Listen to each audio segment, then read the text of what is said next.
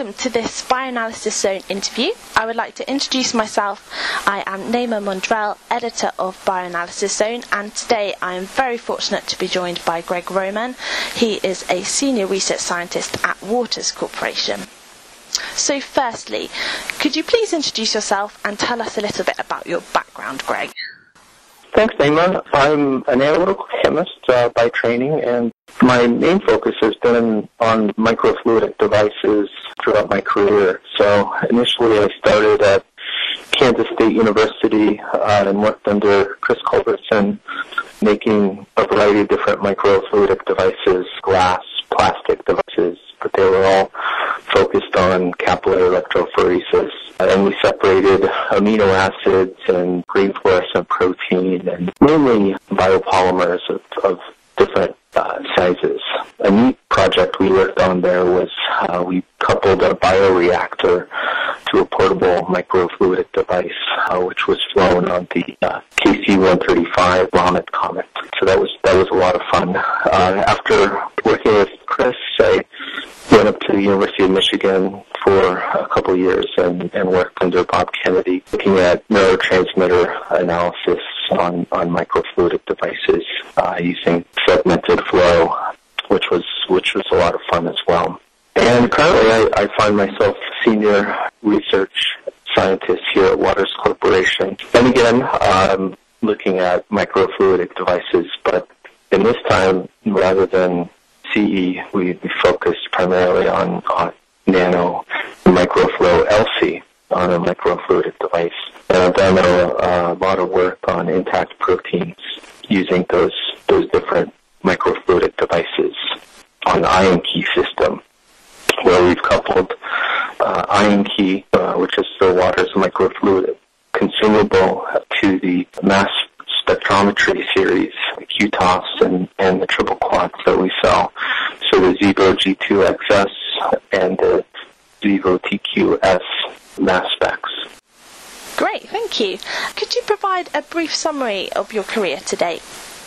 Sure. One of the things that I've always been interested in, and something that I find a lot of passion in, is building instruments that are on the cutting edge, that take analytical science in a new direction and offer a tool that truly gives functionality that you can't find anywhere else. That's a lot of fun. That's something that I've always enjoyed. I find myself in a unique position right now where I can leverage liquid chromatography utilized with microfluidic devices to investigate some challenging applications.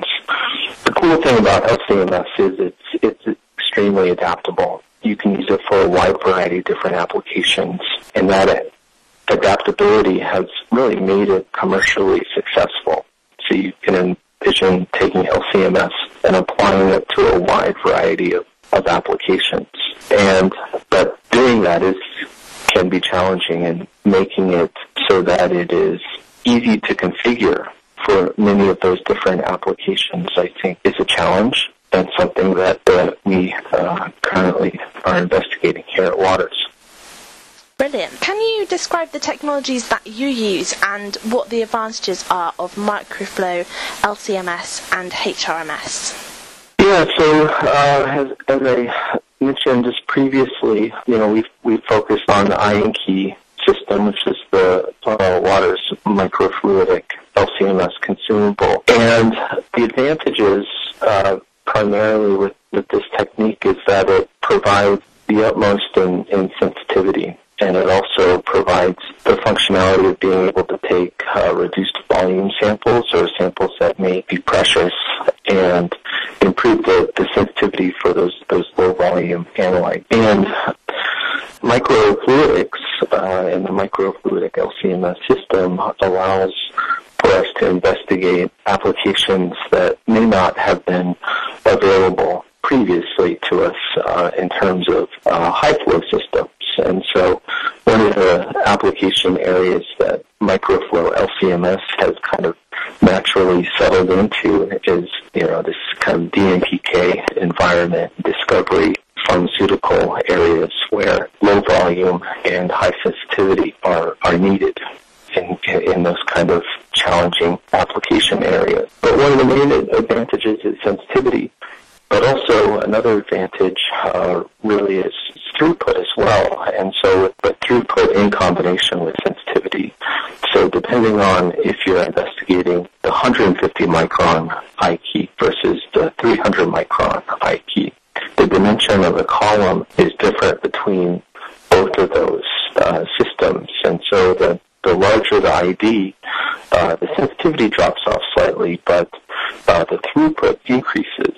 So the trade-off as you increase your scale is between sensitivity and throughput. So if you slightly increase your column diameter from very low to slightly higher, you still gain sensitivity relative to higher scales, but your throughput is significantly improved. So there's some interesting things that you can do with throughput as well for one of those advantages. Great. And what do you think are the challenges you face with these techniques, and how does your group's recent work address these problems? So one of the first questions that I get when I talk to customers is really, well, I tell them we've got a microfluidic device that's easy to use, and their first question is, well, is it robust? I need to run my samples. I need something that's not going to break, and I need to be able to really use this as a robust tool day in and day out. So, this perception that microflow is not robust and not easy to use is something that we're currently trying to address. And we've engineered IonKey to make it very robust for some of these very challenging applications. And one of the ways in which we've done this is through building in kind of this two-dimensional trapping methodology, where you have a first-dimension trap which serves to filter and remove some of the matrix components prior to loading it onto the IonKey itself. So what that provides you with is a cleaned-up sample prior to putting it onto the IonKey itself. You can think of it somewhat kind of like a guard column, but as you start to reduce those column diameters, it's more and more important to make sure that you're cognizant of how much you're loading onto the column, onto the eye key, but also make sure that you have your sample cleaned up. So generated a number of methodologies which are very robust, which utilize this two-dimensional trapping technique. And that's typically one of the first questions. And the other question is just what is the analytical performance or the analytical capacity of this instrument relative to what I've seen before. And it certainly does outperform higher scale LC-MS systems in terms of sensitivity. And you can even get, if throughput is of interest, there's options that we are bringing online for improved throughput, but still very good sensitivity as well. Brilliant. And how do you think the techniques you've just talked about can be regulated and standardized? I think a lot of the applications that are currently that IonKey has found itself in is much more of a discovery environment. So it's somewhat rare to find IonKey in a QC lab. Typically, we see where you would have a much more regulated environment. Typically, what we've seen is that IonKey has found itself in kind of these discovery environments, which have a lower need for, say, for instance, validation. Great, thank you, Greg. What would you say is your favorite aspect of the work that you do? Yeah, I think, whenever I am working on something that is unknown, something that is borderline known, and is challenging, I think is something that I really enjoy.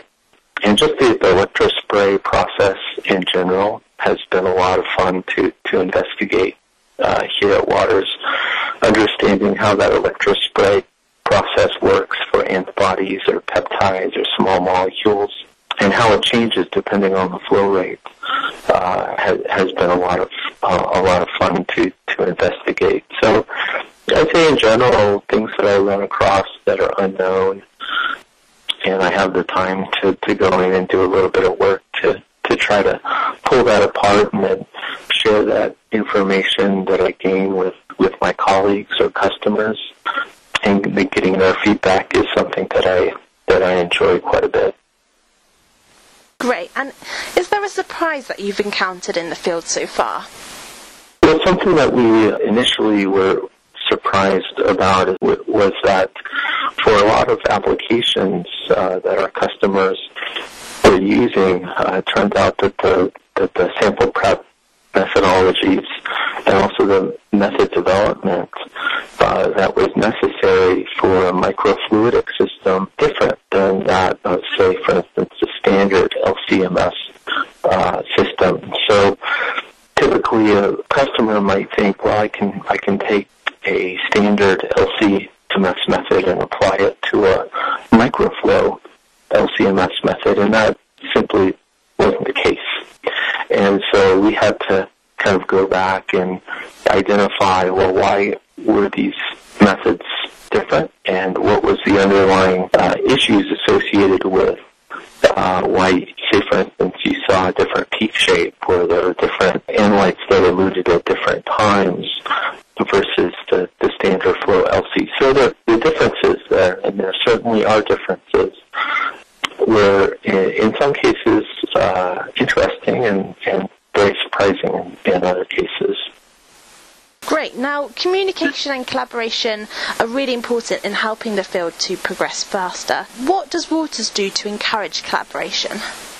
Something we typically do is we work very extensively with customers first and foremost, and so something that our research and development labs do is reach out to customers who have interesting problems or questions about our hardware. And we typically welcome them with open arms.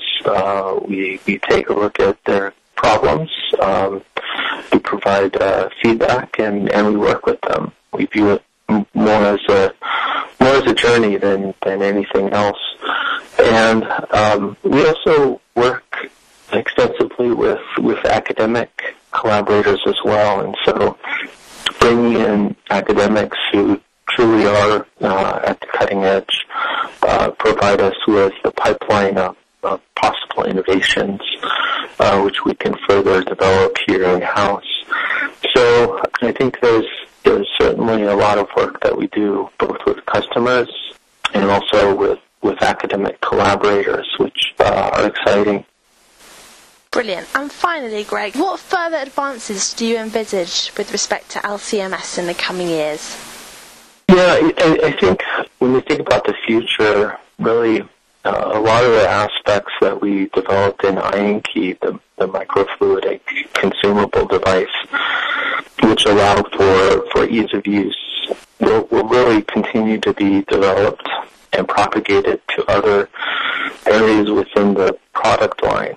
And so LC-MS is extremely adaptable to a wide variety of applications, and that adaptability has been demonstrated. One of the things that I think we currently are working on is given that adaptability, can we make LC-MS capable of being easily used by a wide variety of applications, and specifically being easier to use. So IonKey gave us kind of a set of tools that have aimed at making microflow easier to use, and that's certainly something that I see in the future and likely will come about in the years to come. Excellent. Well, I would like to thank you, Greg, for talking to us and for giving us an insight into your work at Waters. Thanks again, Naima. It was a pleasure talking to you.